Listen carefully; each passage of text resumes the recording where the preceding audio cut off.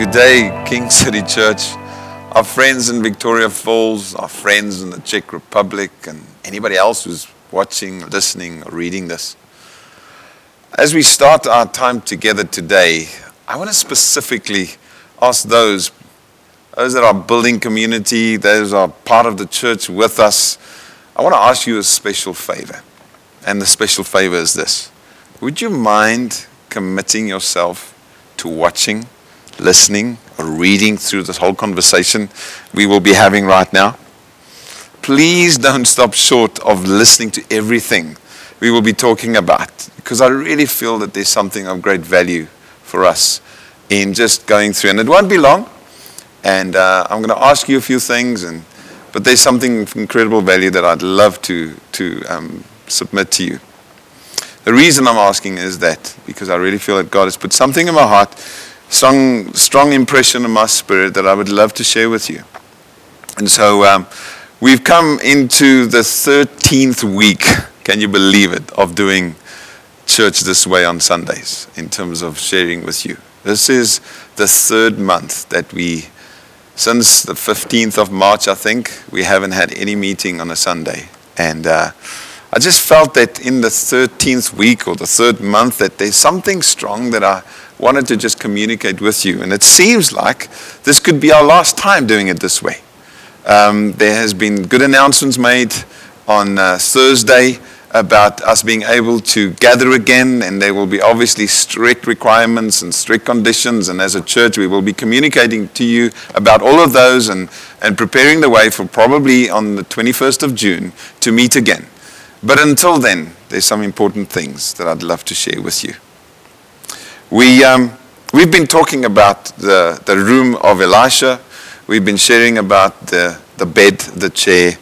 And tonight was going to be about, or today, or this morning, or whatever time you're watching this, or reading or listening to it, was going to be about the table. But I felt that there's something else about the table that I would like to share with you. In my prep for today, I felt God used the table to drop something different in my spirit about a table. And it's an idiom about a table. But first, let me explain what an idiom is. It's a commonly used expression where the meaning does not relate to the meaning of the words. It has a different meaning when you use it in an idiomatic format. Examples will be, I'm over the moon. You're obviously not over the moon in the sense of being on the moon or have gone over the moon. You're just overjoyed. And so the words have different meaning. Another example would be, there's egg on your face. Probably meaning, and not probably, but obviously meaning that something quite embarrassing has happened. I've got egg on my face. And so the idiom that I felt God put on my heart as I just prepared for this moment, and the word table comes in, is I felt this, it says, lay it on the table. Kind of just in that moment, I felt God just put this in my heart, saying this, lay it on the table. And the real meaning of this idiom is this: to offer or introduce something for general discussion or consideration. In other words, I felt God said, lay what is in my heart on the table, and hence I'm sitting at a table here. And I felt that God said, lay what is on my heart on the table, discuss it with the people so that they can carefully consider what I want to say. And so I'm simply be doing that today, and hopefully it may lead to fruitful consideration and discussion between you and God, and even you and others. Jesus himself, I believe, did this. He often laid it on the table and would often introduce something for general consideration, and sometimes it would lead to discussion.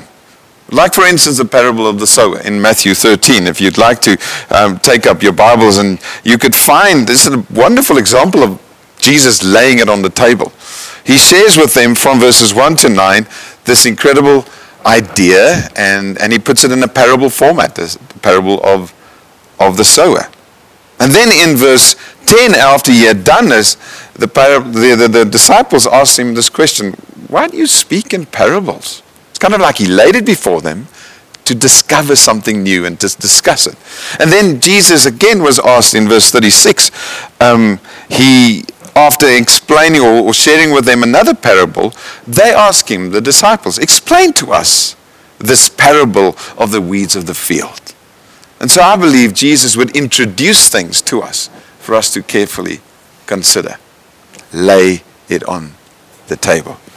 Therefore, I don't want to necessarily preach to you as such today. I simply want to lay some things before you, for you and I to consider.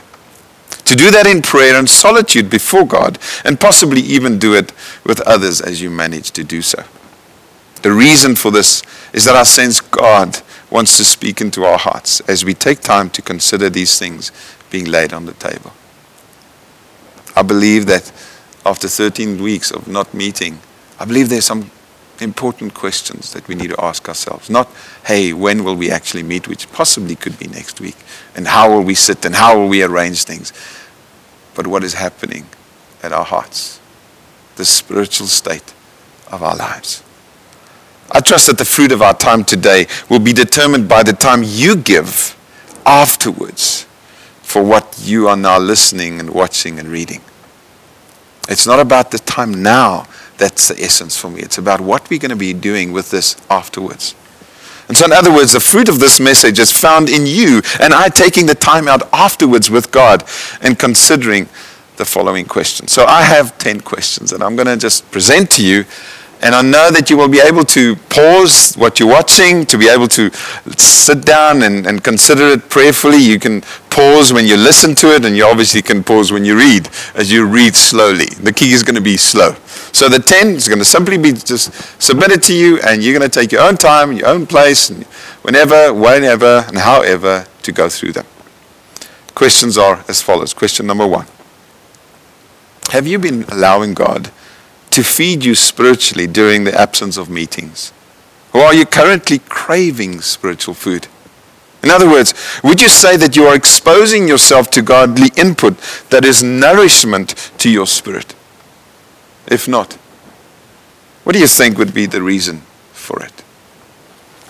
Question 2. In the absence of worship through music on Sundays, like we normally do it, how would you rate your current worship of God? Are you able to ponder His greatness and be awed by Him without a Sunday moment?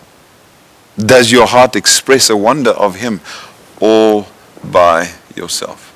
Or are you waiting for hopefully 21 June to come and we may be able to? And I know that we probably won't be able to sing, but are you able to worship God without even that?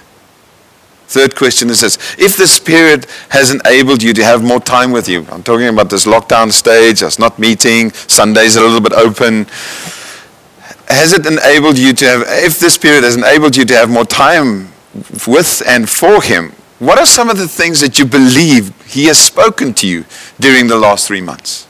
The things He has taught you, and how are you responding to those? Are you responding? I leave these questions for you to think about and to ponder in your heart. And you're not going to give me feedback. It's you and God working them through. The fourth question is, can the things that you have learned or are currently learning in your walk with God also add value to the people around you? And are you prepared to make them available to others then? By sharing it with them, help them hear and learn too what you are learning. And if you're doing that already, well done. The issue is, are you sharing with others what God is doing in your life? Are you making it available to others too, to benefit? The fifth question: should you feel that there is not really much that you have learned or gained over the past months on a spiritual level, what would you say is the reason for that? Has God been quiet? Or could it be that you have ignored Him or simply just not prioritized Him? A question to think through. Number 6, looking back over the past few months now, do you think that a Sunday meeting or moment had become the primary way for you to express the fact that you are a follower of Christ? I go to church. That's my testimony that I'm a Christian. What do you do on Sundays? I go to church. If this answer is yes, do you think that there are changes you need to make to take your conviction into every day of your life if it only has been a Sunday affair for you? If the answer is no, it's not only been a Sunday affair, then the assumption we are making is that you are expressing your testimony as a follower beyond Sundays. Is that then true of you? Question 7. Do you think that fear, and this has become a very real thing of late, but do you think that fear has had such a grip on your life during this uncertain time that you're almost overcome with it? Or would you be able to confirm that your walk with God, without meetings even, has been strong enough to counter fear? In other words, how are you doing in the area of fear?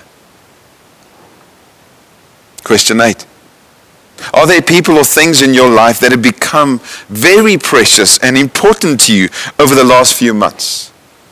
These people and these things, they may not have been helpful in your walk with God, and possibly even making you drift away from Him.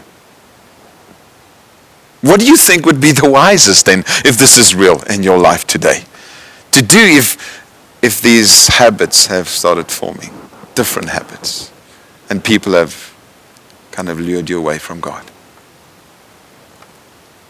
Are you willing to take steps to address this, if this is true in your life today?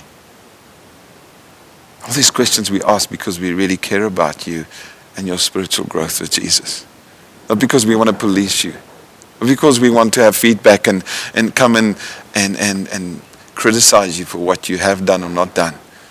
It's all done because we care about your spiritual growth with Him and the impact that you can make in this life. Question number 9. Would you say that in the context of spending more time with the people closest to you, seems like people have had more time with the people closest to them, like family members and some friends, that your relationships with them have improved over the past few months? Would you say that? Or not? Is there anything that you think you should and could do to change the situation with the people closest to you? And improve it if these relationships have progressively become worse? And will you be prepared to do something about that if the people closest to you and your relationships with them have actually just become worse, your relationships and the strength of that? I trust that you'll be willing to do something about that. The last question is this. Are there people that you know who have walked close to God before this COVID period has arrived and have recently actually started drifting away from Him? And do you feel you should and ought to go and look for them and love them back to a place of enjoying God again? Will you be prepared to do that if you recognize that there are such people who have, for various reasons, just lost the passion for God? And you know about them. If you know about them, do you not think that God would want you to do something about that? And prayer is good, absolutely. But it may be that God would call on you to go towards them and love them back to a real walk with Him again.